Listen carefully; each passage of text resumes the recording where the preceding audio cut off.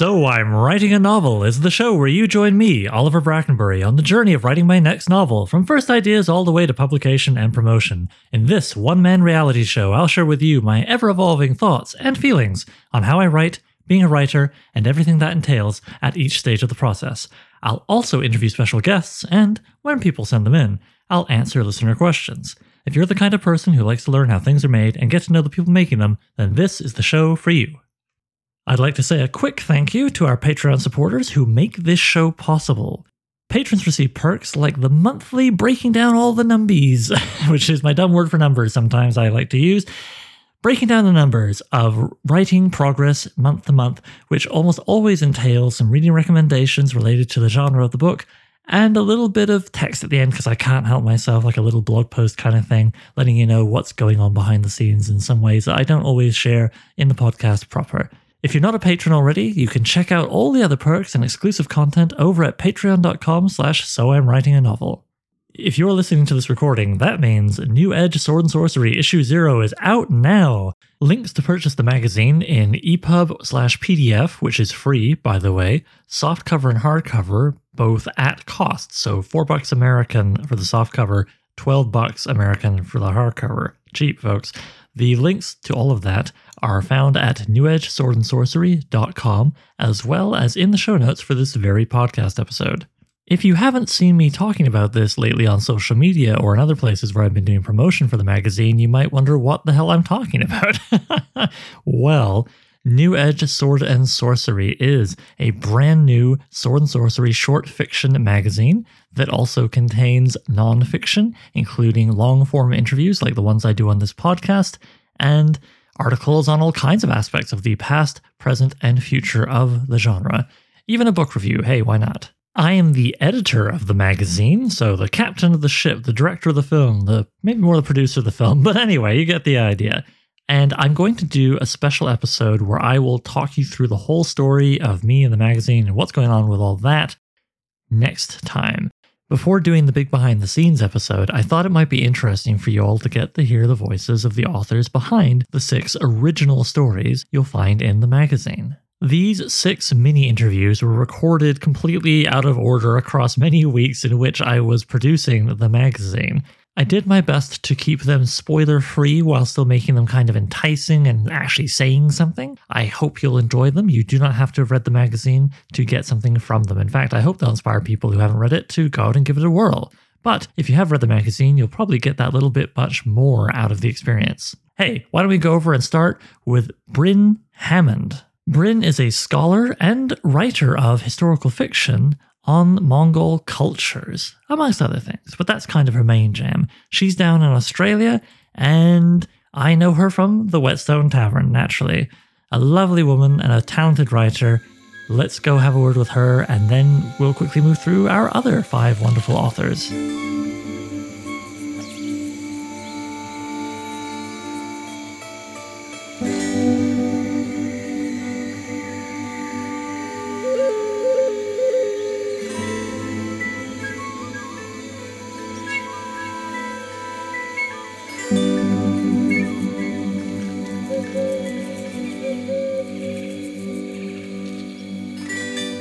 And here I am with Bryn Hammond. Hello, Bryn.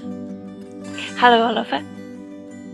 Lovely to have you here. Thank you for seeing me a little bit after probably your breakfast. Hello, time zones. Happy to be here. Just after my walk. So, 2 questions. Not the longest interview. First one is, so I really loved your story, The Grief Note of Vultures. Could you share with listeners what made you excited to tell that story? Was there like an image that popped into your head? Was there a piece of your research? You know, because I know you're quite a scholar of steppe cultures. What was it that made you go, ooh, this is it? The crucial piece of the story came from my research and was sitting in my odds and ends of historical stories, because I've been writing historical fiction for 19 years now. Mm. And it was sitting there. I've wanted to write about it for years, and this was an opportunity. A sword and sorcery story meant I can use a weird element to tell that story, and it's probably better that way rather than trying to make it a strictly historical story. What made it better to have a fantastic element in the story? it's as though you're using imagery, or you're writing in a metaphorical mode, and it makes it punchier. You can say the same thing, but it's punchier. It's more visceral. But if every element of the story is fairly historical, it's at the historical end of Sword and Sorcery. And every piece of the story I did scavenge from my research on steppe cultures. So the Tangut, I know nothing of them, and I gather that their culture in particular flowed into this tale. Is there anything you'd like to share with us about that? Did I even pronounce that right? Yeah, my historical novels about the Mongols and the life of Genghis Khan. And Tangut was the first state and the last state that Genghis himself made war in once he left the steppe. It's part of North China. Oh, okay. So what element of Tangut culture came through in your tale? What was it that sort of got woven in here? Was it to do with the spirit element that fed into the fantastic, or? I don't have an answer to that one. That's okay. What would you like to share, if anything else? Maybe I'll go back and talk about the monsters. Oh, yes, please. When I conceived of a weird element in my story, my first thought was that the monsters are not going to be the evil of the tale. My hero isn't going to slay the monster for the safety of society, much as I love Beowulf, who does exactly that. Because she's an SNS outsider hero. Mm-hmm. And I've been on the side of monsters since I was a kid, and my writing is always going to elicit sympathy for monsters.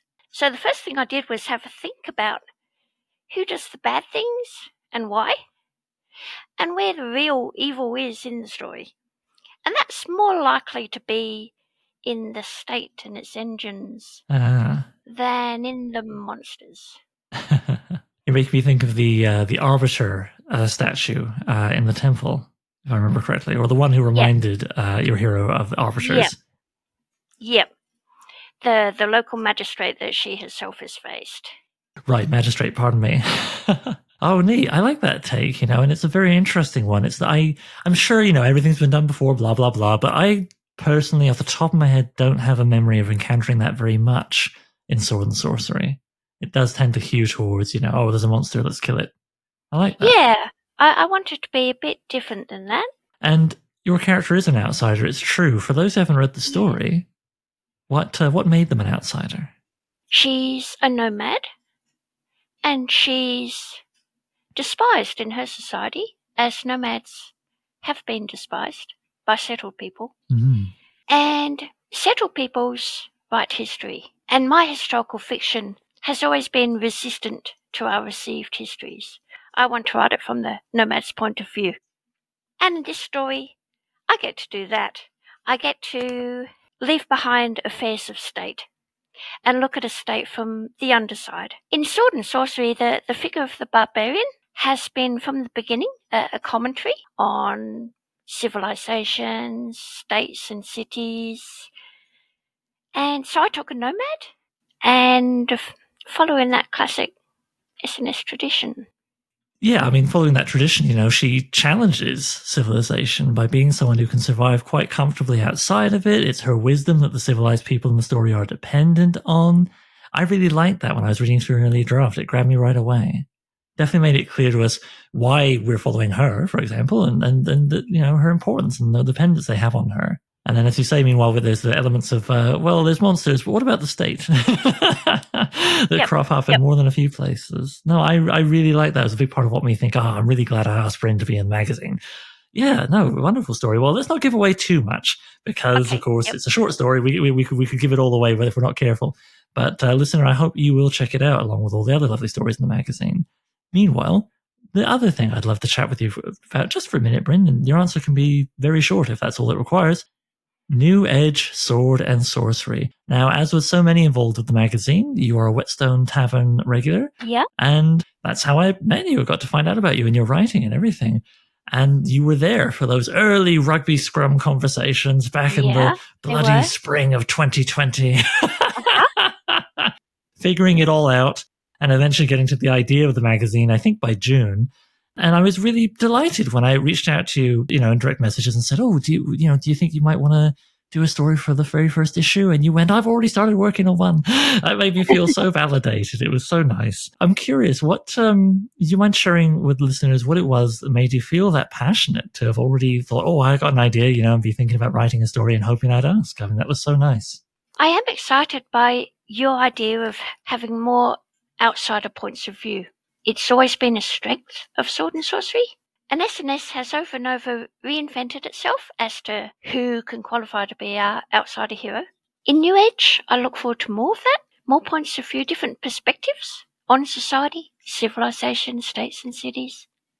And being a queer woman has most certainly fed into my liking for an outsider hero, even when these are written by straight blokes.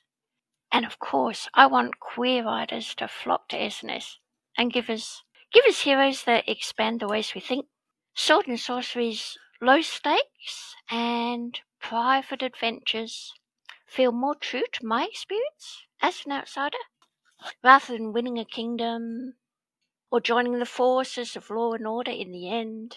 And everybody for whom that is so, I want to read their tales. And I want them to be encouraged to join in. And I was excited to join in myself. Well, I'm so glad you did, Bryn. I really enjoyed working with you through the editing process. If there are any editors listening, please commission a story from Bryn. Yeah, no, I'm so happy to have you with us. Well, thank you for your answers, Bryn. This has been really lovely. Is there anything else you want to add before I move on to the next writer? No, if that's enough. That's plenty. All right. Thank you ever so much. And that was Bryn Hammond. Okay, now we're going to hop all the way up from Australia to Northern Ireland to speak to Remco van Straten and Angeline B. Adams. They have been on the podcast before. In fact, they were my very first interview when they were promoting their book, The Red Man and Other Tales. All right, here we go.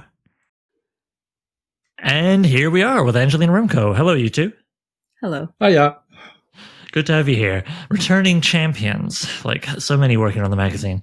All right, first up, let's get into the story. What was it that got you excited to tell it? What was maybe an idea that carried you through the writing? Just, give us a bit about that. Well, for years now, we've been telling stories about a trio of con artists in a world not made for them. Now, Sword and Sorcery offers a place where your characters aren't limited to success on society's terms. They can be transgressive and they can be subversive. And our characters subvert a lot of expectations about gender and disability. And we get to play with moral ambiguities as well. But because we've always had this big theme of how outsiders look out for each other, for this story, we wanted to look at it from a different angle. We wanted to explore the idea of lone survival in a hostile world. And although we write with a very New Age sensibility, we really wanted to imbue it with all the darkness and grit that come from the very core of Sword and Sorcery, going back to the pulp era. For us, what was also important is that when people say that Sword and Sorcery is only meant to be escapism, the old introduction from the Lancer Conans, in these stories, don't look for any hidden meaning or philosophies, that's old sawhorse. So we don't really think that works for us. We don't really think that there should be a distrust of emotional content in Sword and Sorcery. So it's not wrong to have some bigger truths and, put yourself in the stories as well. And, our story is a reflection of our own world. There are bits of our backgrounds, our worries, our experience. And in a postmodernist twist, there's also a little bit about our own developing views on writing and, even on New Age Sword and Sorcery itself. Yeah, I really enjoyed it. And this is right at the top of the first page, so I don't think it's spoilery, but I'll cut this if you want me to. I really enjoyed that your tale has a tale within the tale being read by the characters right at the beginning. And there's a wonderful illustration. Listeners, you should go get the magazine if you haven't already, so you can check it out, by Remco, of Barsk. Am I pronouncing that correctly? Yeah, Barsk? It is, I can't even remember, Bersk. Bersk the Barbarian. And I love him.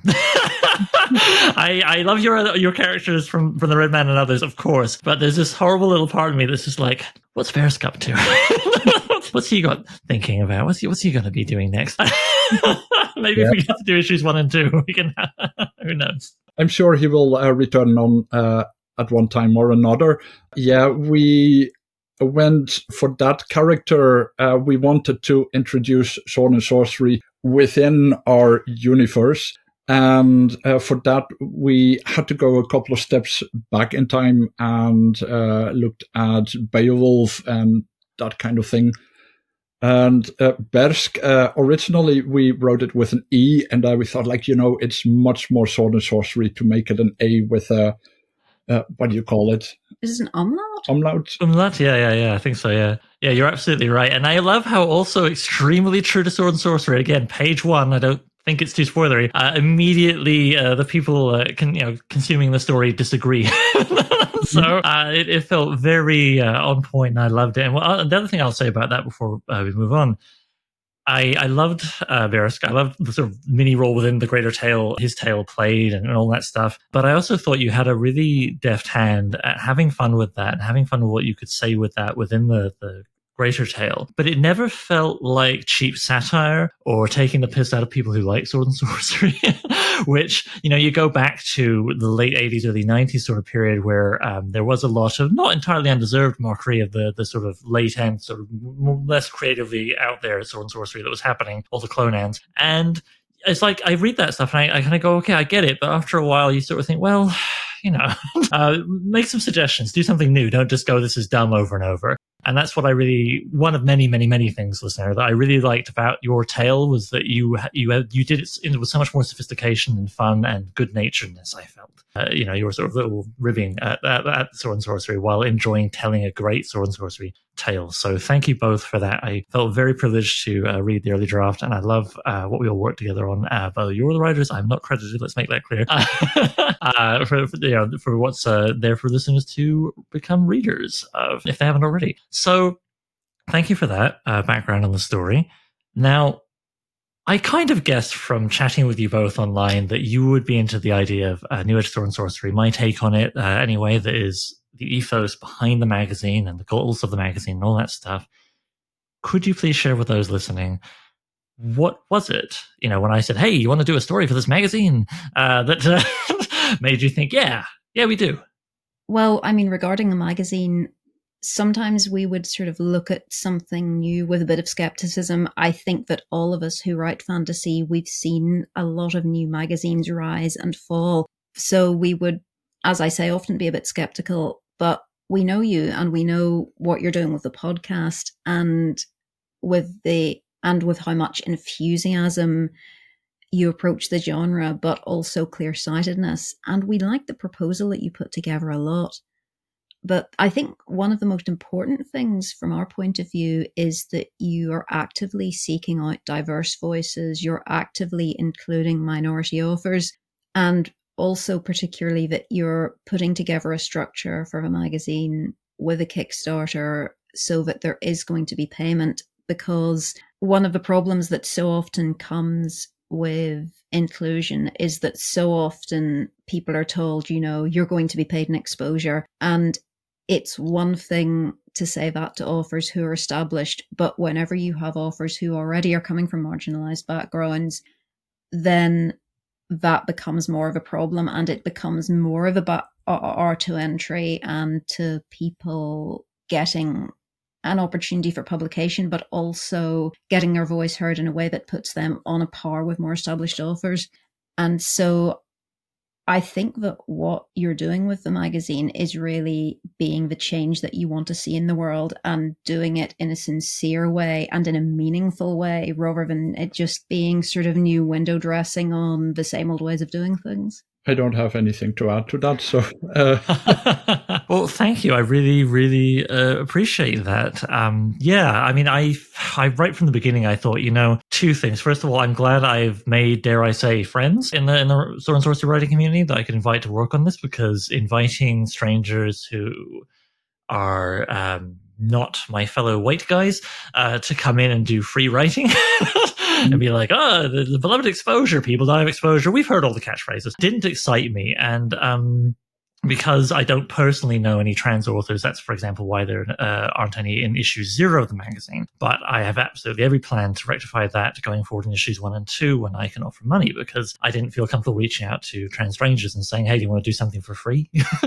Just to feel like you're being acknowledged. Like, that's not very flattering, I think, to offer that to someone. So, yeah, absolutely. I love this so much. I really enjoyed playing the role of editor and getting to work with talented, lovely people such as yourselves. But as much as I want to do more, oh my goodness, I want to do more, I don't want to do it if I can't pay people, because it just becomes this running gag that I came into interaction with in the independent film scene of, hey, do you want to work for free on my short film? And if you do that, if you work really hard and you're a great guy, or whoever, then you earn the privilege of working on my next short film for free. What? Like, why?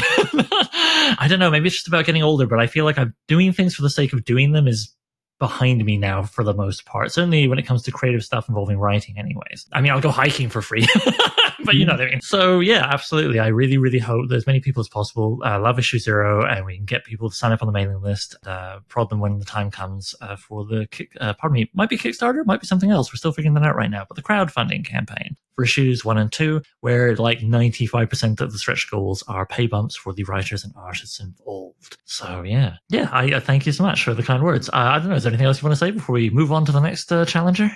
Well, I would hope for you that there will be a rich benefactor coming out of the woodwork who says, like, here is a very large bag of money, make it so. But yeah, I mean, like, what are the chances of that? Maybe Neil Gaiman from all his newly gotten Sandman money. Neil, are you out there? Neil? Oliver's listening. Neil, yeah, they're Brandon Sanderson. People joke about him writing the exact opposite of Sword and Sorcery. But you know what? 10 points to that guy for when he got quite a large amount. I believe it was the most successful literary Kickstarter ever that he just did this year, and immediately turned around and used a portion of his funds to back literally every single literary campaign. So, Brandon, if you're out there, you want to get into a New Edge Sword and Sorcery magazine, baby, I'm here. All right. Well, thanks a lot, you two. And for those who are curious, if we get to do issues 1 and 2, fingers crossed, Remco and Angeline, absolutely, correct me if I'm wrong, guys, you're on board for coming back, yeah? Yeah, yes, absolutely. Yeah. All right. So yeah, they shall return with a new tale. Will it be their traditional characters, Redman and others? Will it be Bersk having a jolly good time, or something else entirely different? We've yet to find out. All right. On to the next challenger. And with that, we leap back around the world again over to the Philippines to speak with Dariel Quiog, author of Swords of the Four Winds and, far more recently, Track of the Snow Leopard, 5 Tales of Orhan Timur, the Snow Leopard, Furious Swords and Sorcery in a World Inspired by the Ancient East. And lucky you, dear listener, if you haven't already, you can read a brand new original tale of Orhan in issue 0. Alright, let's go talk to Dariel about it. And here we are with Dariel. Hey, man. Hey, hi, Oliver. How are you? Doing well. Good to see you. Yeah, and we've braved the time zone difference here. You have just barely started your day, and I am so ready for bed. I'm ready for second breakfast. Yeah. And unlike our last interview, my cat has not freshly barfed beside my feet, and technical errors are making me scared to stop. So... Okay, well, I just ate durian, so let's see if your cat will react to that. Oh, no. All right. Let's get into our first question. I would like to ask you, someone who so kindly donated an original story for free for use in this magazine, what was the first, image, sentence, just feeling you got, movie you remember that had a cool moment? Like, what was the sort of inspiration that made you go, okay, yeah, I got a story here? And what kind of carried you through from that point to the end?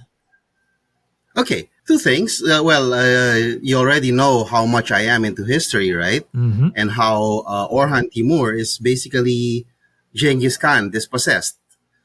So the idea came from, one, the tomb of Genghis Khan that scientists are still looking for up to now, right? Mm-hmm. This tomb is actually guarded by a Mongol clan or tribe that is dedicated to that purpose. And they're still there. Oh. Believe it or not, they are still there. They don't know where the tomb is exactly, but they are still in those mountains. Oh, so they're just kind of like in the vicinity, but okay. Yes, it is their sacred ancestral tradition to live there. So anyway, I had that idea, and then I just had this overpowering image of Orhan struggling through a howling snowstorm, and he should be in his tent, or he should be in a cave somewhere, nice and warm. But he's not, because he's hungry. He's hungry, he's desperate, he's fleeing from his enemies. So I like having my stories begin with that kind of tension-laden situation. Really blast it off. Mm-hmm.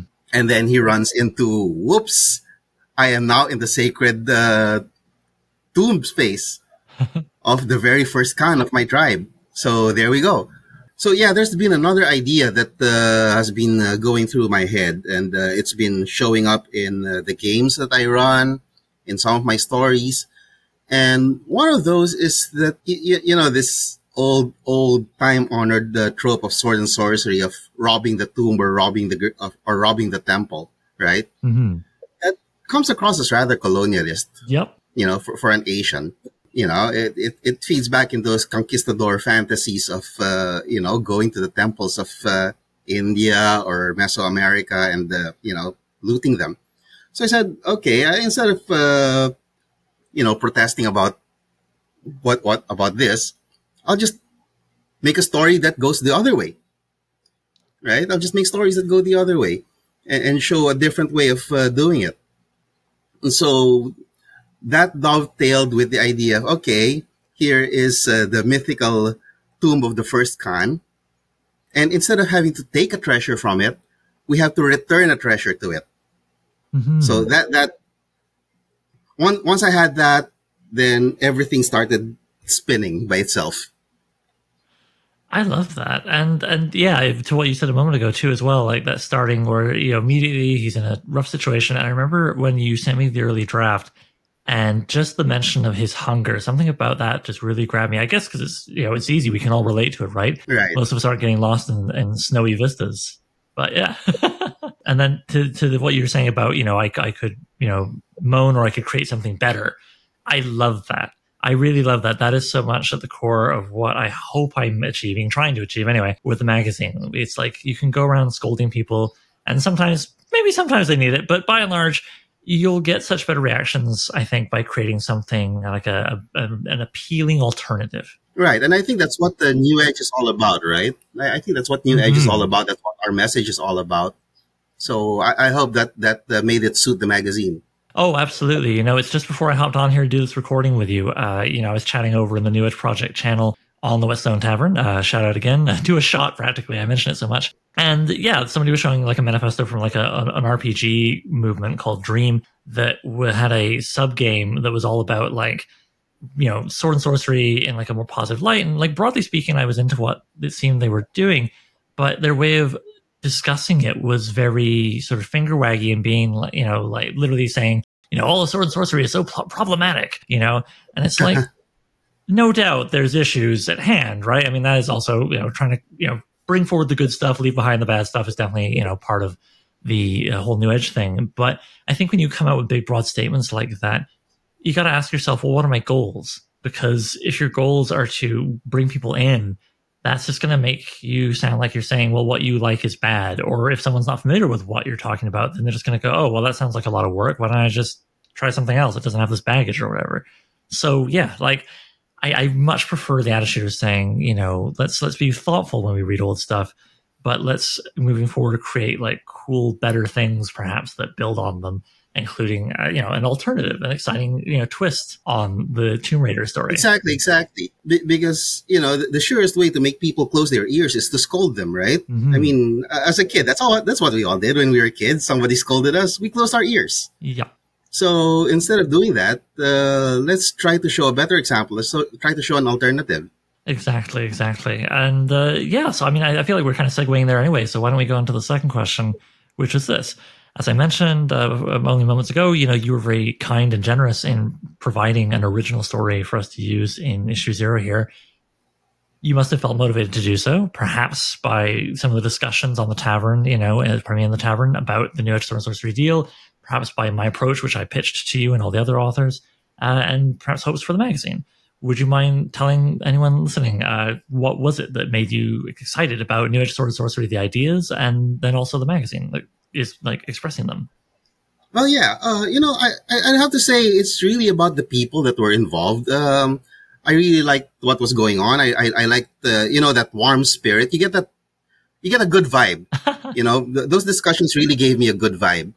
I felt like people knew what they were doing, what they wanted, and I agreed with these things. So, yeah, donating a short is, if it helps to get things off, well, that's a new market for me. That's more inclusivity for the entire Sword and Sorcery sphere. So it's win-win. I agree. Well, that's awesome, man. You've given me some lovely answers here. Is there anything else you would like to tell listeners or add to what you said before we go? No, I can't think of anything at this point. What I'm really interested in is hearing Bryn's interview because, I'm sure her story is more or less in the same field. Oh, yeah. One last thing. The Eagle Rocks. It's like, that eagle came out of nowhere, no plans at all, and then all of a sudden, whoops, there he goes. Yes, I also was a fan of that eagle in the tail. I hope any listeners who've yet to read it will also get a huge kick out of that guy swooping in there. Yeah, I wonder what Bryn will think of it. I wish, I'm on the one hand, I'm really happy that, I can say this issue is pulling from across the globe. We've got Australia, the Philippines, we've got a book review from an author up in Japan. We've got authors in Northern Ireland. Of course, we have North Americans. And yeah, I just love that so much. But it does make something very tricky that has come up, which is a couple of the artists really want to meet each other, but they're on completely different continents. And they were like, what if we did a big online launch party? And like, the time zones would be so hard. I don't know. But who knows, eh? Who knows? Oh, well, maybe we'll figure something out so we can all have a brief celebratory hang perhaps at some point. Or maybe that's happened already. The magic of podcasts. I don't know if I'll be uploading this right after the magazine goes up or right before. I guess we'll find out. Mm-hmm. In the meanwhile, Dariel, thank you so much for your time and for your creative contributions to the magazine. I really appreciate it. Hey, welcome, and thank you. Thanks for publishing the story. Cheers. All right, man. Take care. All right, cheers. Bye. Okay, now we're going to loop back around to Southern Ontario, my neck of the world, for a conversation with J.M. Clark, a fantasy writer and social worker who focuses on short stories, novels, and web serials in a variety of subgenres, including, he has a new novel that just came out, actually, called The Mark of the Fool, an, quote, epic progression fantasy series. If you don't know what progression fantasy is, don't worry, we get into that. He's also just a really fun guy to chat with and a great presence on, you guessed it, the Whetstone Tavern Discord. All right, how about I let JM talk for himself? Here we go. And here I am with J.M. Clark. How's it going? Hey, how's it going? Well, thank you for joining me on this... I don't even know what day it is anymore. Thursday evening. Yes. As we record this segment. This episode's all over. It's almost as if you've been doing a lot of work lately or something. Yes, I'm definitely getting what I've described in at least one other interview I've done, not for this thing, I don't think, as having editor brain, because I'm just like multitasking so much even within the magazine, never mind the rest of my life and other projects like this podcast. Of course. That my ability to remember who I've told what is shot. Like anecdotes and like details of what's going on. And then we're leaping all over geographically and time zone wise and stuff. And also I'm not recording any of these on the same day. Right? Mm-hmm. So yeah, that would do it. That would do it. I think that would wring anyone's rags out just completely. Yeah, so okay, so let's get into it. So yes, Justin. Mm-hmm. I love your story. Oh, thank you. It was definitely the story for which I found it easiest to sort of go, I think I know the moment we're going to illustrate. Oh, yeah. I love it. Listeners, if you haven't seen it, you can actually probably see a cropped version of it on the website banner and actually the full version on the newsletter sign up, which if you're not already on there, get on there, man, because that's how you'll find out about future issues and the crowdfunding and da-da-da-da-da. But yeah, it's great. It's by Morgan, director of Spine of Night King. I think that's his actual legal middle name. But that aside, that came later. What I'd like to ask you about, Justin, if you're down for sharing this with people, is what was the thing that got you first excited, made you go, oh, light bulb moment, I want to tell a story about this, or I think I had a few disparate things, but now this is the element that's bringing it all together, and now I'm really pumped. What was it that got you excited to tell this story?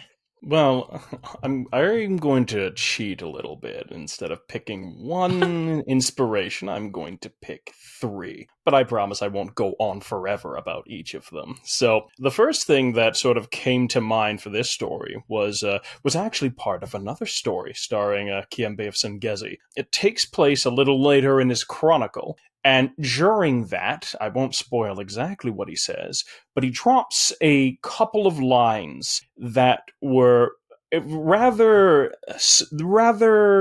I won't say disturbing. They were rather surprising to the person he was telling them to. And I thought, expanding on that would probably make for a good story. And at the same time, the second thing that came to me was actually the first line of his introduction, which was, "Death hunted Kiembe of Sengesi across the mountains." And I always really, really, really am a big fan of sort of wham lines to begin a story. Just something that makes you ask a question, like, okay, what do you mean by that? That sort of thing. And oftentimes, I can't really even get a story off the ground until that first line hits me.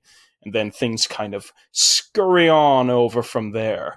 And then the final thing, actually, was I don't think this is too much of a spoiler, but there's a character in the story, one of my personal favorites, named Priestess Takat. And in the actual story itself, there's a scene of the two of them standing within a moonlit temple, just the moon beaming in through the skylight, shining on the statue of her goddess. And that was another moment that was like a crystallization. And it was really these 3 moments coming together that made me go, okay, I kind of know where this story can go. Then from there, it was filling in the mists, or rather clearing the mists between the, that were the blanks between. So that's basically how it came to be. Cool. Now, you mentioned there are other tales. Are there any of them online or in other publications that listeners, if they like this one, they could go find more of it? Oh, yes. So there's a few places. There's a few places where you can go and check out further adventures. The first would be in the Book of Blades by the Rogues in the House podcast. Well, another great podcast, which I highly recommend. Plug. But that one is called The Curse of Wine. Another earlier story for Kiembe. The ones that sort of started it all was a story called The Dreaming Scepter, which is currently published on a website called royalroad.com. It won't be there forever, but the initial version is currently sitting there while it is awaiting publication with my publisher. And that was the very first story written in the Kiembe's Chronicle. And I should say Kiembe and Worry, because this is less of a Conan chronicle and more of a Fafhrd and the Grey Mouser chronicle, to be honest. Oh, okay. Oh, yes. It's just that in the earlier stories, these people lived lives that were separate before they came together, so I tell the chronicles of what they lived. And this is one of them, The Vapors of Zanai. Awesome. Is there anything you can tell us, or is it too soon about that publisher and what's happening there? Oh, well. So there's big things going on with that publisher. First of all, I've got 2 series signed with them. The first one, which is a working title, Oaths, Blood, and Coin, which is the one with the Sword and Sorcery series, starring Kiembe of Sengesi, Worry of Zabiala, and others. And then I also have a rather hefty, some of your listeners might not know what this is, but progression fantasy series coming out with them called Mark of the Fool, which is due out in September 20th. So we've been working together on both series for a while now. And things are coming up to a headway. Editing's done on a few of the books, and audio's done on the first 2 books of the Mark of the Fool series, and we're currently discussing some edits for the Sword and Sorcery one, and things are going well. They've been a dream to work with. They're called Aethon books. Okay, very cool. Now, you mentioned to me before we started recording here that you have done some voice acting. Are you involved at all with the audio there? Or? I actually haven't done audio for my own fictions or anything, though I did read a chapter for the online audiobook of a web fiction called Worm, which was a superhero web fiction, a very, very dark take on it, but one that was very popular about 10 years ago. So I was lucky enough to do a chapter of its sequel. And then I did some YouTube stuff, which I'm sure would be horrifically embarrassing at this point in time. But at the time, it was a lot of fun. It was an abridged series, which are now really out of vogue. But at the time, it was good fun. Oh, good. Before we move on to the next question, yeah, I imagine a lot of people don't know what progression fantasy is. It seems monstrously popular, but within a kind of niche. Maybe I'm wrong. I speak as someone who is largely ignorant. If you don't mind, could you sort of share with listeners what, in the short version of what progression fantasy is, and also how you've chosen whether or not to write campaign stories as either progression or sword and sorcery, because it sounds like he's in both. Yes, they sort of ride there. There are some commonalities and some contrasts. So the main sort of crux of progression fantasy is that in many sorts of fantasy, there's a thrill that comes from seeing the main character, the protagonist, often growing in skill and power.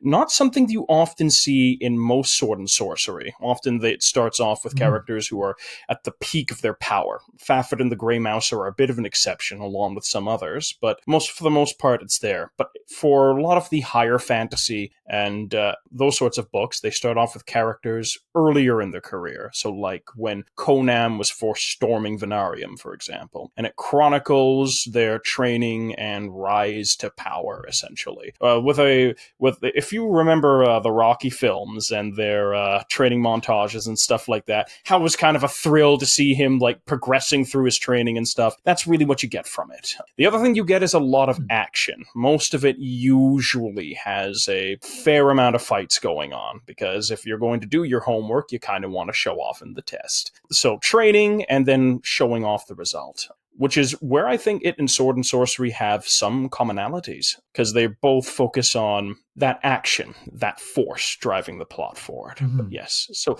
that's basically what it is. A fantasy that focuses on a growth in power with the details of how it is done. Hearing you describe that to me, and it's a very good definition, thank you. I'm realizing I actually have read some progression fantasy way back at the top of this year. I was finishing off, I want to say it was called The Sheep Herder's or Sheep Farmer's Daughter, and it's by Elizabeth Moon. It was from like the late 80s, early 90s. It's all about a young woman who doesn't want to get married to the sheep herder next door or whatever, and so she runs off and joins the like a mercenary company. Ooh. And it's very methodical and kind of taking you through like how she joins, what's that's like, how her learning about military culture, training, obviously with quite literal training, and then first experience in battle and so on. And then by the end of the book, it sort of hints at a new path. It's like, okay, she's a pretty good soldier now, but there's like clues that she might take up religion and become a kind of paladin or something. And so, that's awesome. There's a suggestion of a whole new ladder to climb for another volume. Okay. That's nice to know. I've actually already read something. Okay. And I think that's something that happens a lot with fantasy subgenre. It's like, people are like, what is that? I don't know what that is. And you just kind of tell them, and then they're like, oh, I've read a bunch, or at least, touched upon it. Of course. Tends to be what happens. So certainly with Sword and Sorcery, I find. Oh, absolutely. There's so many people out there that go, oh, what's Sword and Sorcery? And then you go, have you heard of The Witcher and Conan? And they're like, oh, I know those. Like, yeah, so many conversations I have like that. Yes. Anyway, we could talk genre all day long. It happens on the server 24/7, right on the tavern. What is Sword and Sorcery? And to that, let's move on to the other question here, which is New Edge Sword and Sorcery is the name of the magazine. It's also a term that Howard Andrew Jones coined in the 2000s as an attempt to kind of like rebrand Sword and Sorcery and kind of focus on like, I've talked about it a bunch. I'm probably at the top of this episode, and I just haven't recorded that part yet. So you know what it is. The point is, what I'm getting to, if it's taking too long to get here, is when I approached you, we chatted like a little bit on the server, and I think at that point you definitely had seen a lot of the sort of like genteel to rugby match level tone conversations that were being had over the spring of like figuring out, well, what is New Edge Sword and Sorcery now? What would it be? What would we do with it? I don't know. Maybe an anthology, maybe a magazine. Oliver, do a magazine. Okay. All that stuff. But you and I didn't really like know each other. So I think it's really cool and really generous of you that, when you responded positively to me pitching to the idea of contributing a whole new original tale to this inaugural test issue of a brand new, untested magazine. So surely there must have been something about the idea of the magazine and the ideas the magazine is trying to express that made you up for that. Would you mind telling listeners a little bit about what it is about, the ideas in the magazine proper that made you excited to get in on this New Edge sword and sorcery thing? Well, I find that with sword and sorcery is a absolutely fantastic and wonderful genre. But often what it suffers from is what I would like to call access.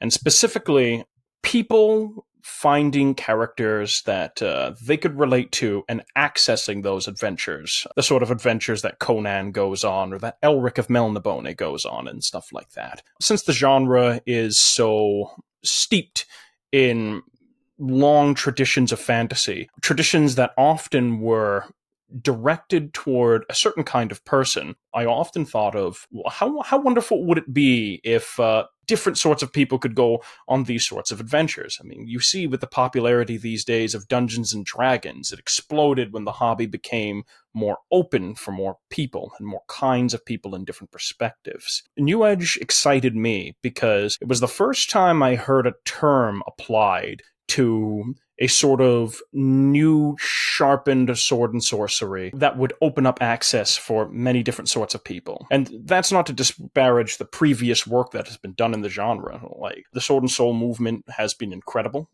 It's already opened a major avenue for new voices, new visions to enter the genre. But I think this opens it up even wider. And a lot of people will look at genre and say, well, what's the point of a new term?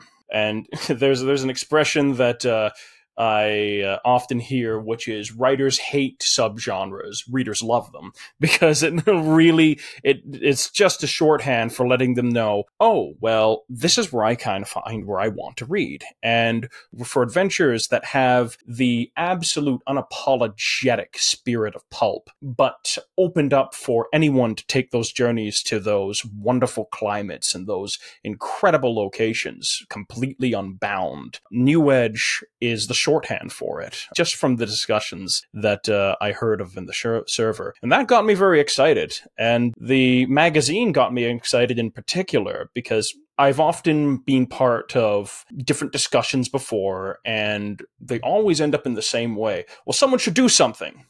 And then that's the end of the conversation. But a magazine, yes, but a magazine really is like a coalescence. It's a place where you can go and read stories that are exactly what New Edge, as per the movement, defined by Howard Andrew Jones, is all about. So that's really what got me excited. I went, oh, someone did something. Well, I want to jump in on that as well. Cheers. Yeah, I remember when these conversations were happening around late May. But somebody, I think, had shouted, "Do an anthology," and I was like, "Go to hell! That's a lot of work." But then I went to bed and I thought about magazine, and here we are. You fool! But at that point,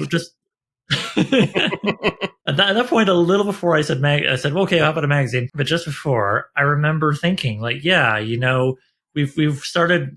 Me and a few other people, like Kevin Beck, got his hands in particular. I remember throwing around ideas for how to say what New Edge is in a tweet and how to say what New Edge Sword and Sorcery is in like a paragraph. And then there was this idea of and then we'll have one more version. We'll have like a one pager of like a manifesto, which is a dangerous word. Oh, yes. Yeah, I mean, various and sundry characters fly before your eyes when you say that. And after a while, I was like, maybe I'll write that one pager later. Maybe I just want to focus on making an expression, because then what do you do with that one page, right? You just make a website and tell people to go read it. And it's gotten to the point now where the closest thing to that is an article that I put at the very end. As of this moment, we're still doing layout, folks, but right now it's right at the very end of issue 0, where I just kind of say, okay, you've read the whole magazine. I hope you've enjoyed it. You've, at this point, read Howard Andrew Jones with his definition as it originally came about and the story behind that. Here's me, the editor, the guy who's put this, arranged this, all these wonderful efforts by all these wonderful people, such as yourself, Justin. Mm-hmm. And I'm going to tell you what it means to me now that you've had a chance to kind of absorb a bunch of the expressions of what it is. Mm-hmm. I think that's a better order, let people figure it out a bit for themselves and then be like, okay, here's what I'm saying. Yes. And that is the closest thing to that one pager I finally ended up writing, because I was like, okay, here it makes sense. Mm-hmm. Here it makes sense to put at the end of an expression of the idea. and then be like, okay, just to clarify, here's how the person steering this particular expression of it feels about it. Because having as you say, it's so important to have an expression because we've all been part of conversations of one kind or another, even whether it's something analogous to the let's open this thing wide open for more people and more. And again, people were doing that before, but it's like, let's put a name around it, right? Like, I hope once the magazine gets out and people get more of an idea of like, oh, this is what this thing is, beyond the few blog posts and interviews that have been up so far, I hope that more people who are already doing this, because I'm not inventing it by any stretch of the imagination, but who are doing this kind of thing, maybe can go, oh, that's a good name. Hey, let's get under that. Let's rally behind. Let's all join together. Let's mutually support each other. Let's lift, all those boats up. That's my hope is that. Yeah, not that I'm going to be like the savior of lots of writers who want to get in the door but weren't sure about it before, but that I'll just be showing like, here's a positive example. Let's like laterally join up together and let's all make a bigger, better thing together. Like I love seeing it as like as non-hierarchically as possible and like a collaboration. Which is the way to do it, I think. Absolutely. Yeah. Anyway, I'll go on, I'm sure. But I think for now, we're hitting 20 minutes, and I said 15, gosh darn it, for each person. So, unless there's anything else you want to share about, the magazine and stuff in general, or? Well, no, it's just that it's been an absolute wonder to be part of this. And I'm looking forward to passing out copies when it comes out. Absolutely. Yeah, me too. I got excited. I was at my favorite secondhand bookstore, Sellers and Newell in Toronto, College Street. Ooh. And I was talking to the owner and I was mentioning that, I'll do the magazine before I even got the chance to ask or say anything. He was like, oh, give me some copies to put in the window. And I was like, yeah. It just feels nice. Yeah, absolutely. Awesome. Yeah.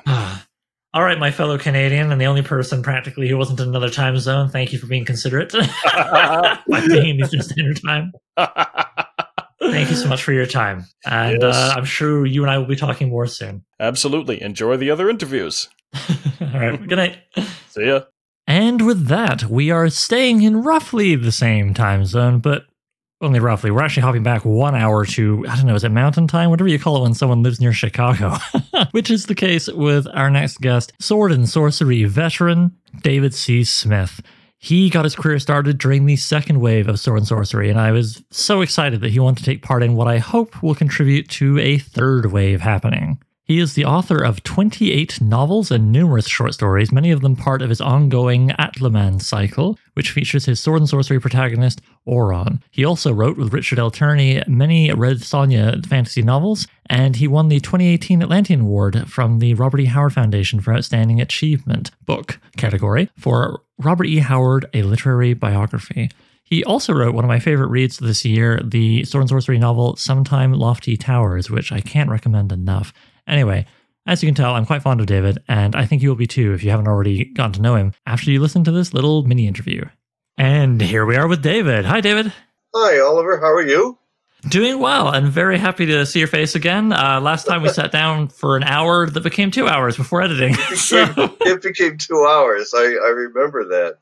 Yeah, my family complained that I talk too much, so when I have the chance, clearly I talk too much. So. Well, I mean, me too, right? So that's a dangerous combination. Let's. I was telling people, time limit of about 15 minutes. Let's see what happens, though. Yeah, that's fine. Here we go. It's fine. Yeah. Okay. So yeah. Please share with listeners what it was that whether it was an image, a sentence, remembering an old movie you love, whatever it was that sort of first really inspired you, made you go, okay, yeah, I think I got a story here, and some of the stuff that carried you through. What made you excited? Oh boy, that's really not too hard to answer. I've been writing sword and sorcery fiction for a long time, and as much as I like the old school stuff, with the lone gunslinger, the lone sword swinger going through their paces in these stories, you can get a variety of things you can do with that. You can do it because it's like a detective story or Western. You can go in a lot of directions with it. But at some point, I was bumping up against what further directions can we take this? One of them might be to go in the direction of different cultures and things like that, which would be fun to do.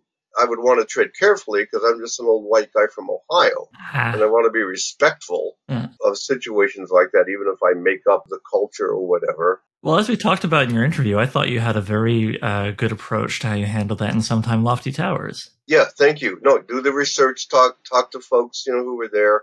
Yeah, no, that was my idea. So I did that with the novel Sometime Lofty Towers. But we're living in such interesting times. Mm. Those of us who are aware are pushing borders in so many directions in terms of culture and gender. There's lots of room there to move in whatever kind of genre you like to write in. So why not sword and sorcery? Mm. So I had written a couple of stories where it was a woman who was a little older woman who was a witch, and the younger guy was a young swordsman. It's fun to put two characters together and watch the sparks fly or the conversation happen, to see how their characters develop. They're both straight, which is not a problem. I mean, I wrote 6 Red Sonja novels, and she was cisgendered. But that's an area that I've only approached once before in a big fantasy trilogy that I wrote. So I thought I like the idea of having this couple who are there for each other. Mm-hmm. They're best buddies or whatever, like cops on the beat. But she's gay and he's gay. Yeah. And so what's the big deal? Well, it's not a big deal. She's well, yeah, it's not a problem, but it's nice to see. Yes, it is. So, it makes them inclusive. And it doesn't make them, extraordinary or stand out like they're shining light in the darkness or anything. They're folks. Mm-hmm. I've been fortunate in my life that I've known, any number of gay people as friends, as co-workers, as acquaintances. So it wasn't a hard reach, to just get it settled in my mind. How am I going to do this? And then you just do it. And it was, as I say, it wasn't a hard reach. Mm-hmm. It was just presenting them matter-of-factly, the way that we do with characters that we want to follow and learn about. So they're very matter-of-factly, and they've obviously been around for a while for each other and everything. And then you throw them into a situation that either tests that or strengthens their bond, something like that. So that became the story. The actual, fantastic elements of the story are, will not surprise anyone who's read a lot of sword and sorcery. So that, we're in our comfort zone in that. Well, there was one point. I won't spoil anything because we got to assume people haven't necessarily read it. But there was definitely one surprise involving some literature you maybe remember. Well, we'll talk about it later. But I remember there was a moment that made me kind of pull my head back and go, "Whoa, I didn't see that coming." Good. I did my job. Good. Absolutely. and to what you were saying a moment ago, absolutely. The two characters, it's interesting to have it be sort of the opposite of how people like to set up male and female duos of maybe there's going to be some sexual tension. Will they, won't they? And it's like, no, they won't. No, they won't. But that's okay because then we can think about other stuff. And neither go. of them, is their sexuality the first, second, or even third thing that I was thinking about while I was reading the story. But it informs who they are, and it presents a fun dynamic where, one was trying to set the other one up at the bar, as a friendly thing, Mm-hmm. And it all just kind of plays a bit differently, So, yeah, it's, I thought you handled that aspect very well. Thank you, yeah. I don't recall having any notes on it, Yeah, thank you. And it is a different aspect, and that what makes them interesting characters is that there's not that romantic or sexual tension between them, which we've seen a lot of that, and that's fun. But with these two, it's a different dynamic. Well, yeah, in a way it kind of... Sorry, go ahead. No, I just got to say, I really like them. I ended up really liking these characters. Well, I'm glad because, it's no secret. You're welcome back. I would love to read another story with this duo because there's a lot going on with them. And, as you were saying, part of what's kind of interesting about taking sexual tension, firmly off the table is it then leaves you to ask, okay, well, what else is going on? Right. What is going to be points of contention with these two? Right. And without spoiling anything, in the story, I liked how you explored issues of trust. They obviously trust each other with their lives, but, not telling everything to each other. And that comes through in the story in a way that I found very entertaining and also kind of interesting of what it suggested of they're there for each other, but, let's see how that plays out. Right. See, and that's the kind of stuff that gives me ideas for a future story.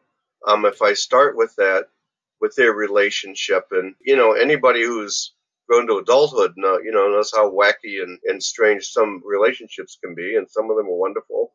But it'd be interesting to see them go through some of that. I'd like to write more about them. I like them, Oh, cool. Well, fingers crossed that lots of people love the magazine. Lots of people get copies for friends and sign up for the mailing list. Listener, I'm giving you the hard sell here. Yeah, no, I hope people like them. Yeah, I hope we get to successfully crowdfund issues 1 and 2 and get another story and get some more art with them. Good. That was fun too, eh? I'm really proud that we got individual illustrations for everybody's stories, original works. Yeah. Yours by Simon Underwood there. Yeah. Yeah, I like what he did. Yeah, okay. So, all right. Well, I feel like we discussed the story pretty well for now. I mean, you and I could always go longer. We know this, but Yeah.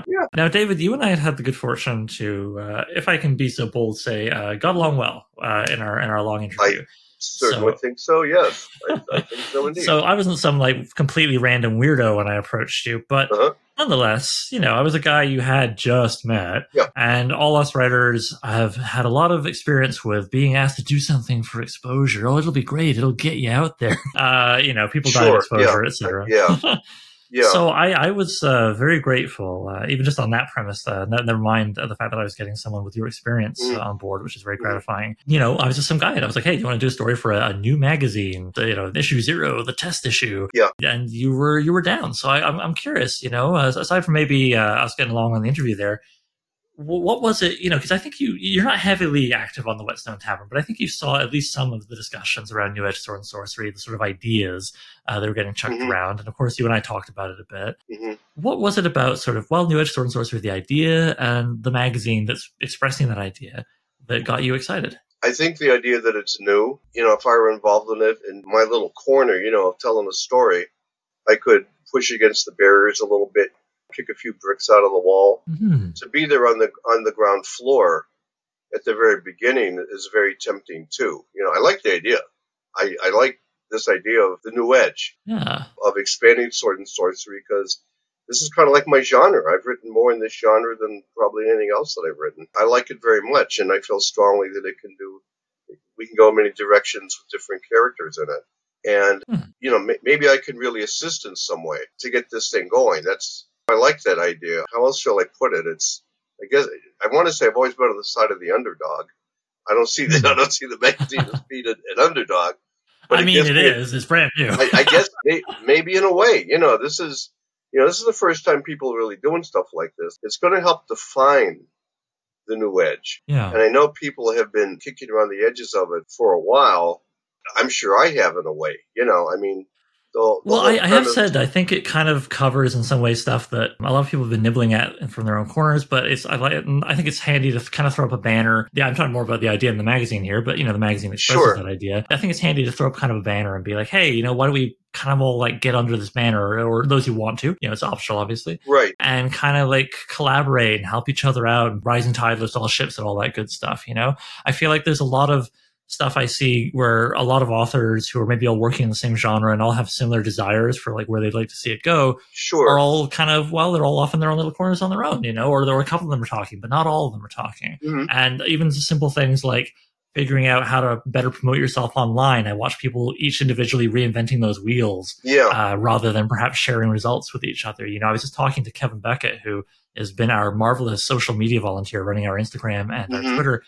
And we were just talking the other day, he was telling me some interesting developments and what he's been learning while doing that. And I said, hey, this feels like my podcast sense is going, why don't you take notes? And then eventually when we're far enough down the line to make it interesting, why don't we do an episode talking about everything you've learned on that, so that other authors in general, but I guess I'm thinking sword and sorcery authors, can learn from that and save them having to repeat all the experiments and so on. And he was like, oh yeah, I'm already taking notes. This is great. Okay. So I just thought like, oh, wonderful. There's so many different aspects of this, and like the inclusion thing gets a lot of discussion, and I'm glad, because that's important. But I don't like the idea of it necessarily eclipsing everything else, such as sharing knowledge, lifting each other up. And you were talking about, pushing the boundaries. There's all kinds of ways to do that. And I got to say, David, I really hope we get to do that other story with you, another story with you for many reasons. But one of them is so that I can further highlight and underline with you and all the authors I hope to work with again, and new ones I want to bring in. It'll be a time to really do the things you've always wanted to do. Any idea that you think is like too wild, like, let's talk about it.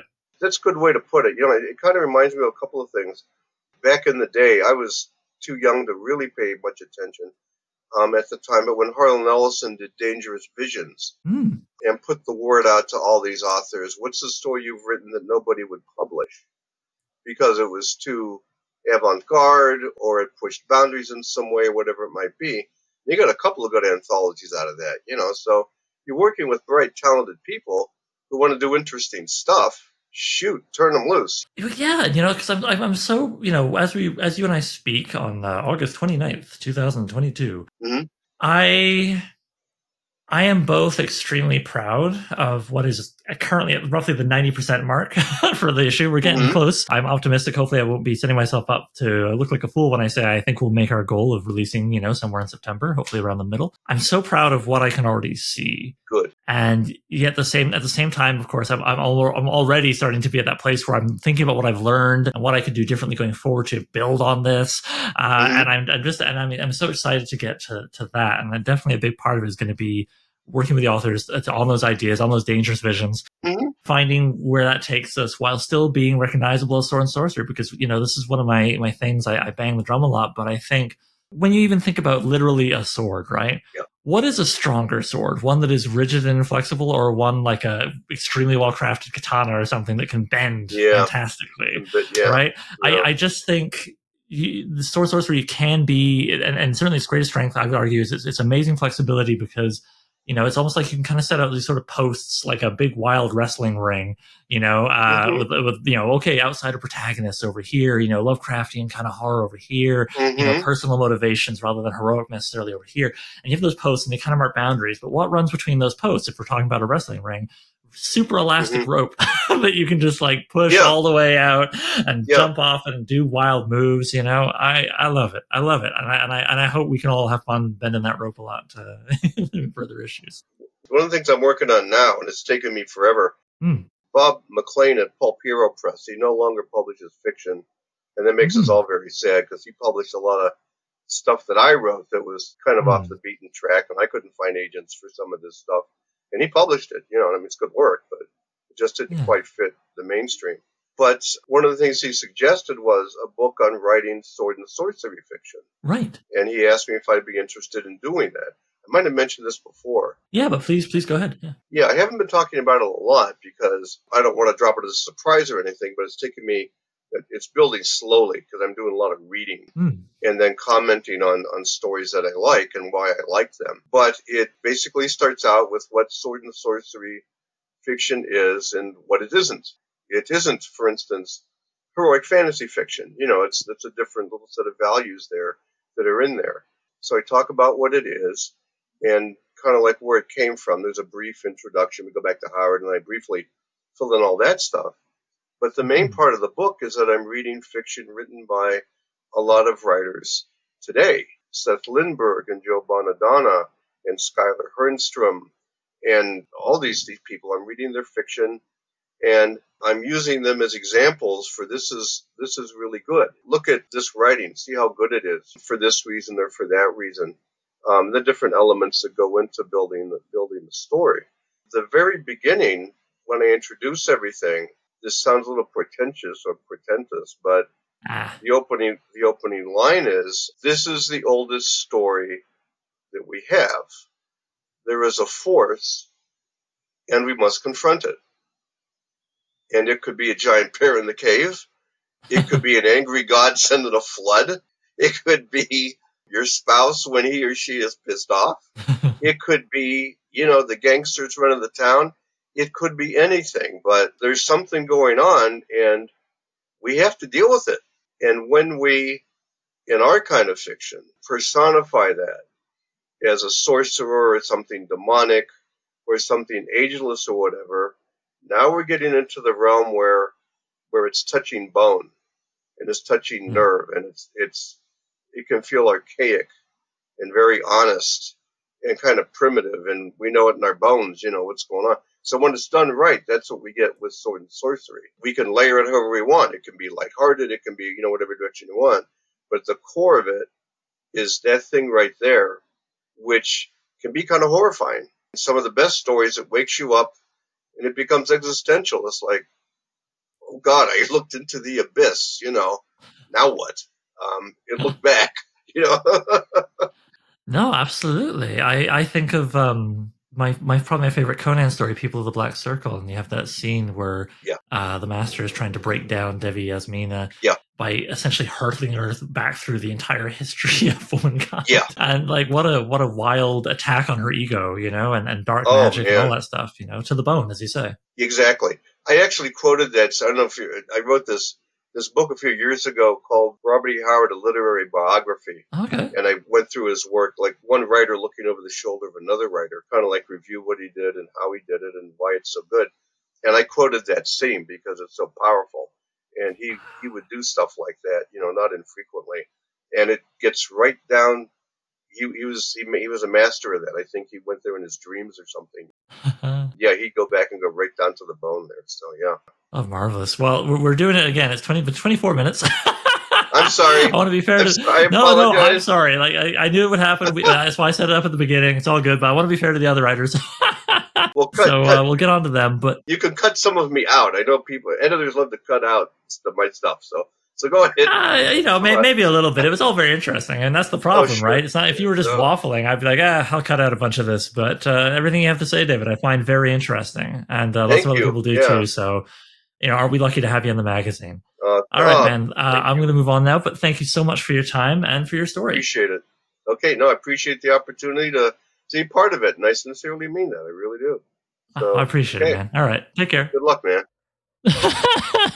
Oh man, did you hear the part where I was like, maybe mid-September? Hilarious. In case you don't know, the magazine came out on precisely the final day of the month. And even then, it probably would have been more like October 1st or 2nd or something, if not for the heroic last-minute efforts of our proofreader, Jordan Douglas Smith. Thank you so much, Jordan. And this wasn't because anybody was being lazy or clownish. Far from it. I continued, now it's been about 4 days when I'm saying this, 4 days since it came out. I'm so impressed by the work everybody put in. And frankly, I even impressed myself a little bit. I was kind of surprised at what I was able to do when I really had to do it. But before I get too choked up at my own bravery, let's remember this is about talking to the authors of the magazine, and the behind the scenes is next time. So without further ado, I would like to get to our final mini interview, this one with author TK Rex. We're rotating the globe a little further over to the West Coast as TK Rex writes science fiction and fantasy in San Francisco. Recently, she attended the Clarion Writers Workshop in San Diego and has had short fiction published in Strange Horizons, The Molotov Cocktail, and Luna Station Quarterly. She is also the only person I reached out to who I didn't already know from the Whetstone Tavern Discord or interviewing them on this podcast. All right, let's hear what she has to say. And here I am with Taya. Hello. Hi. Nice to have you here. Thanks for joining me. You are fitting somewhere in the daisy chain of authors we're enjoying today. I think number 5. Who knows? Future Oliver can sort that out. It's his problem. I like giving him things to deal with. Okay, so I loved your story. And of course, I am hoping and feeling strongly that others may love it too, hence it putting it in the magazine. Could you tell listeners, under the assumption they have not yet read it, what it was that kind of got you like thinking, okay, this is the thing? Like, what was the image? What was the theme? What was the starting point that made you go, yeah, I got a story here?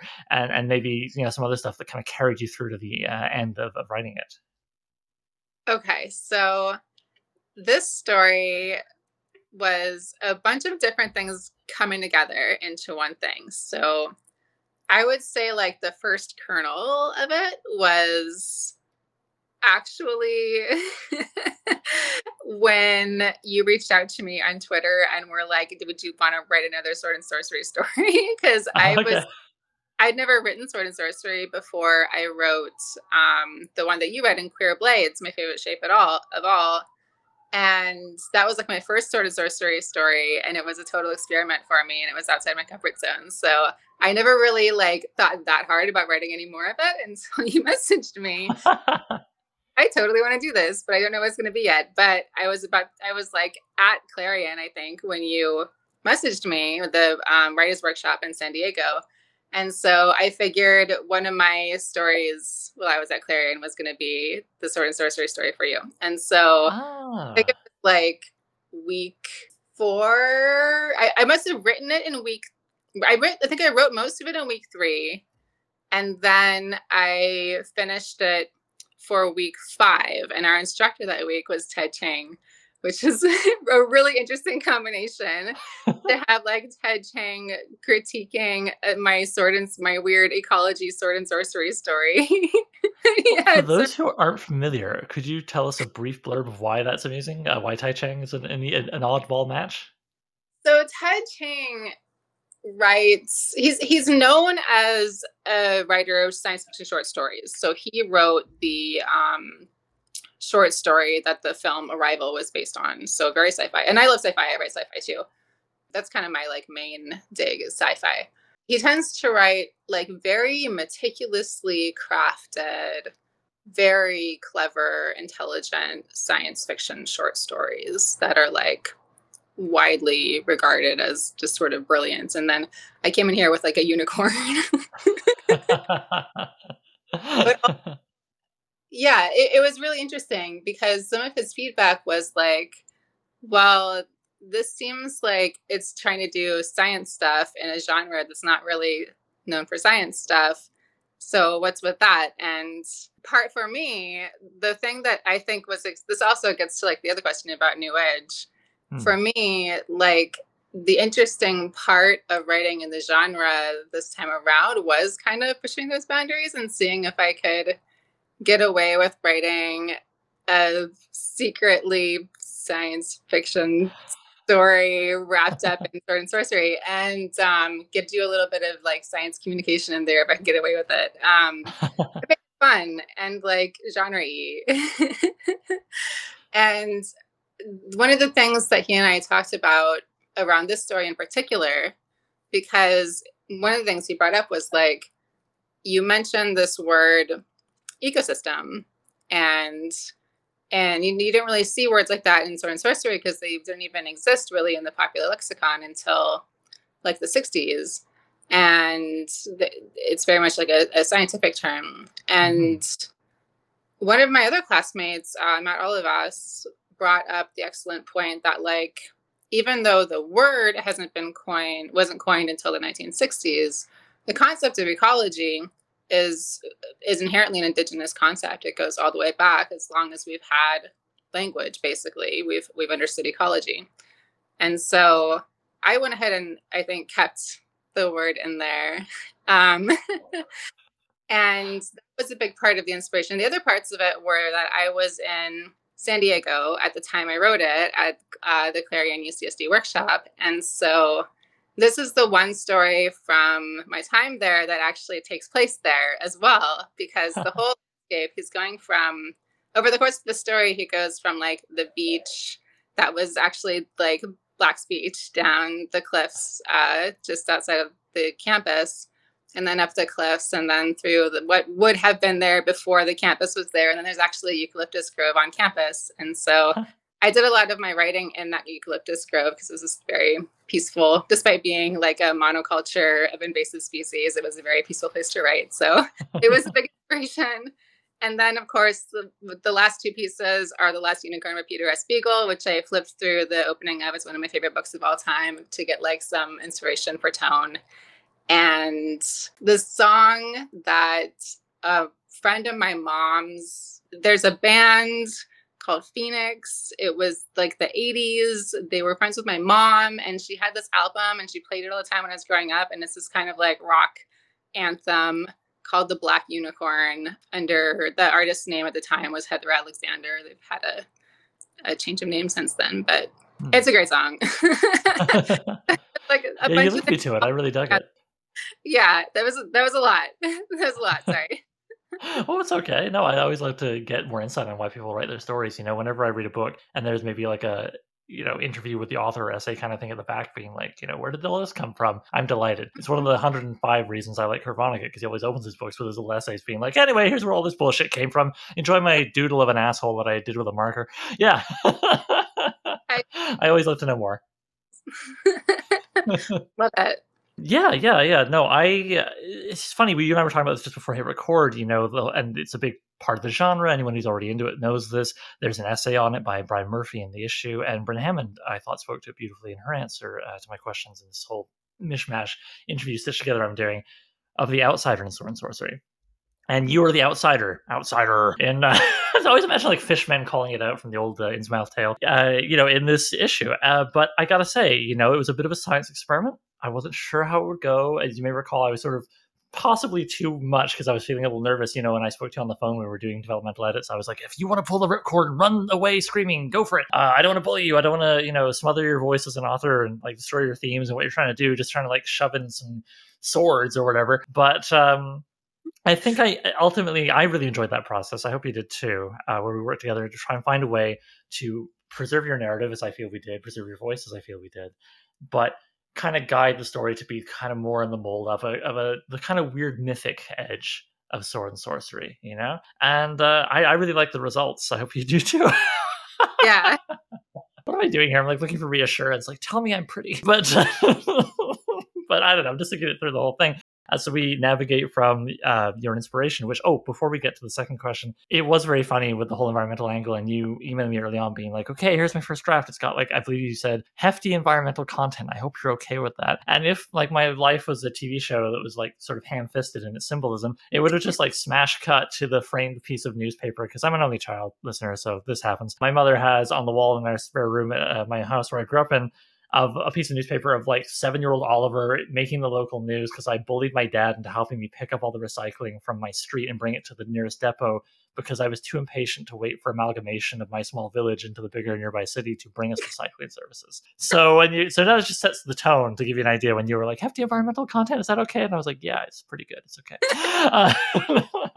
I'm aligned with that.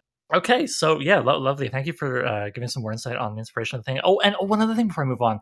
You gave away this publicly on Twitter, so I think it's kosher to mention that I didn't know this until, like, we'd already gotten to the point of the draft being approved, but apparently there's, like, a Marvel Cinematic Universe thing going on here with co-authored by you and your mother, something like that?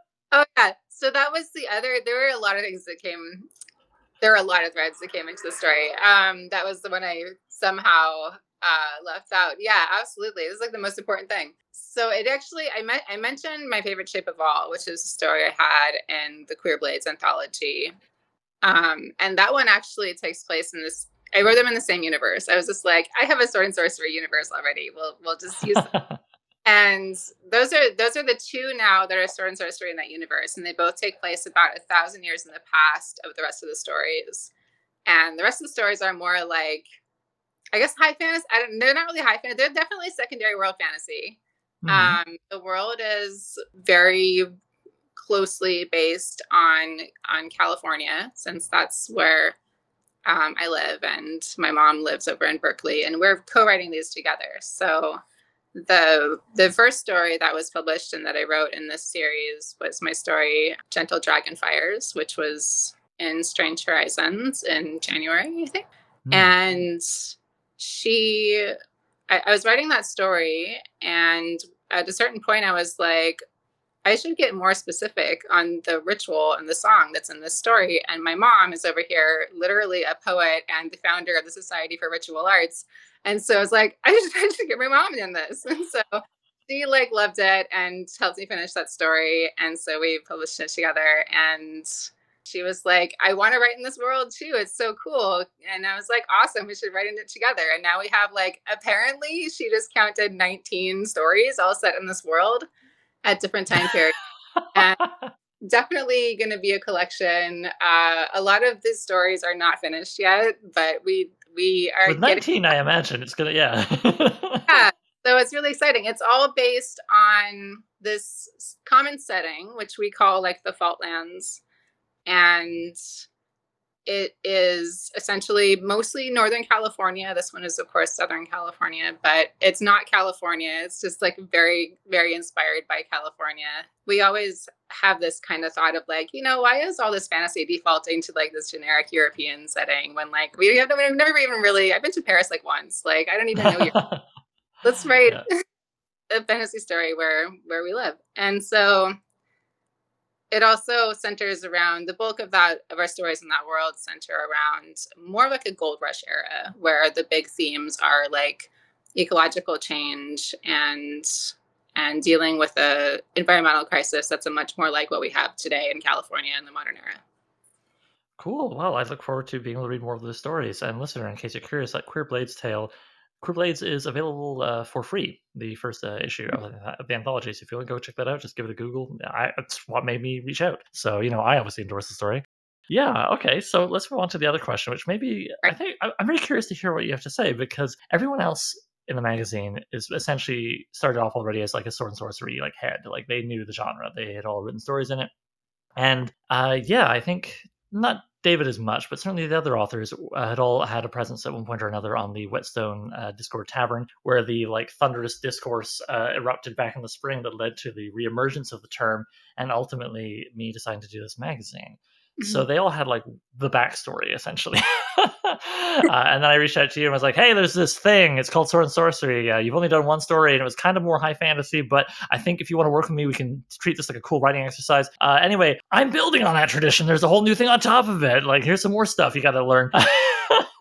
Which, again, you can tell I'm making fun of myself because it felt a little outrageous, but I also felt it was worth doing. What was it? Because it was very kind of you to agree and be like, yeah, okay, I'll take a chance on you, guy I don't know. Like, I also had prior relationships with all the other authors to one degree or another.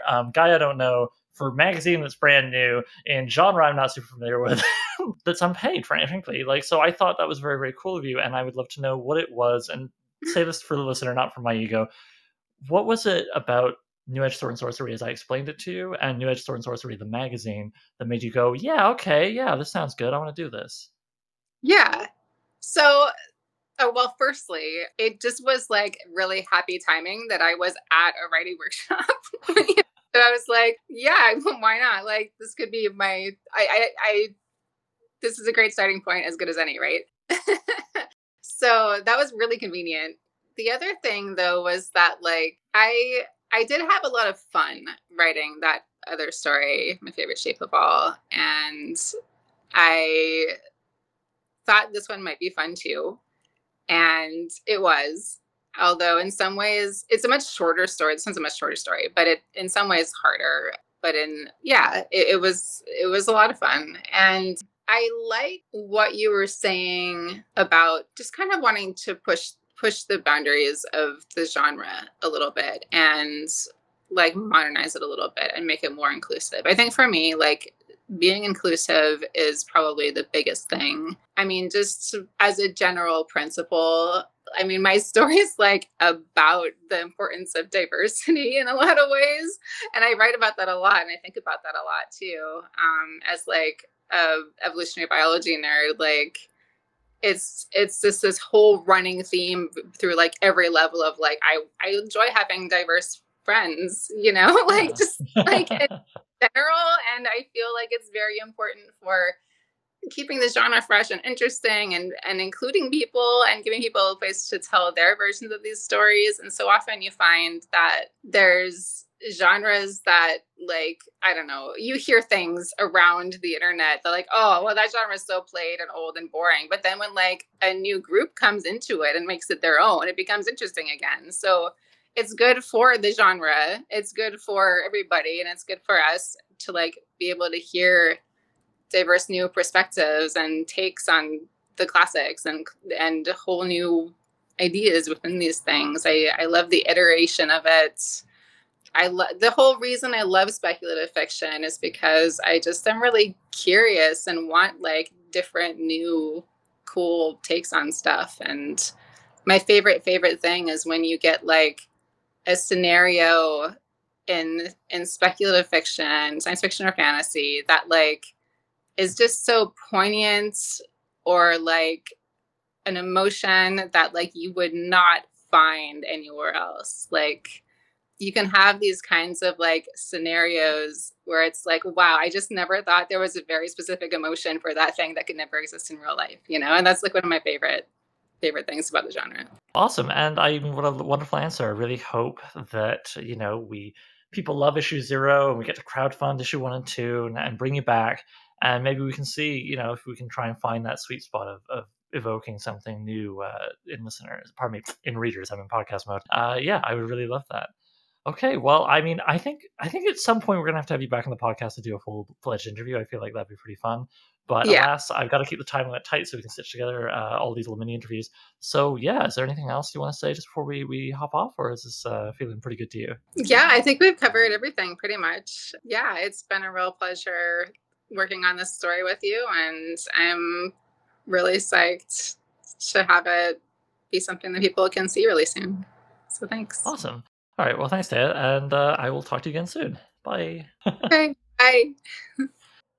All right, and there you have it, folks. All of the authors of all of the original tales in New Edge Sword and Sorcery magazine, issue 0, out now. Links in the show notes, also on the front page of newedgeswordandsorcery.com. Also, you can search for it on Amazon.com or .ca. Any of the Amazon sites around the world should have it for the softcover and hardcover, yes, hardcover editions of the magazine. The EPUB/PDF is free, which Amazon won't let you do, so that's on payhip.com. But yeah, like I said, you can find that link pretty easy through the show notes of the website. But yeah, free electronically. All right, please join me next episode in 1 week, maybe 2, we'll find out. But join me next episode for the behind the scenes on how the magazine came to be, including like why did I do the magazine, how does it relate to the podcast and the novel, don't worry, that hasn't been forgotten, what were some of the nuts and bolts of making it, and what are the plans for the future. So I'm Writing a Novel features original intro and outro music by Gloria Guns and is hosted by yours truly, Oliver Brackenbury. If you'd like to submit a question, then please email it to soimwritinganovel@gmail.com. You can also holler at the show on Twitter. Look for @so_writing, that's @so_writing. Please consider sharing the show with anybody who might like it, or checking out any of the other ways you can support the show by heading to soimwritinganovel.com/support the show, which has things like links to our Patreon, Coffee, and PayPal. Thanks for hanging out with me and all these lovely writers, and I'll see you soon.